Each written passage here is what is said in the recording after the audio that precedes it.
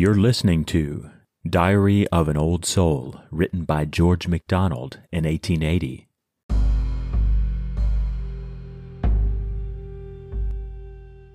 Help me, my Father, in whatever dismay, whatever terror in whatever shape, to hold faster by thy garment's hem. When my heart sinks, oh, lift it up, I pray.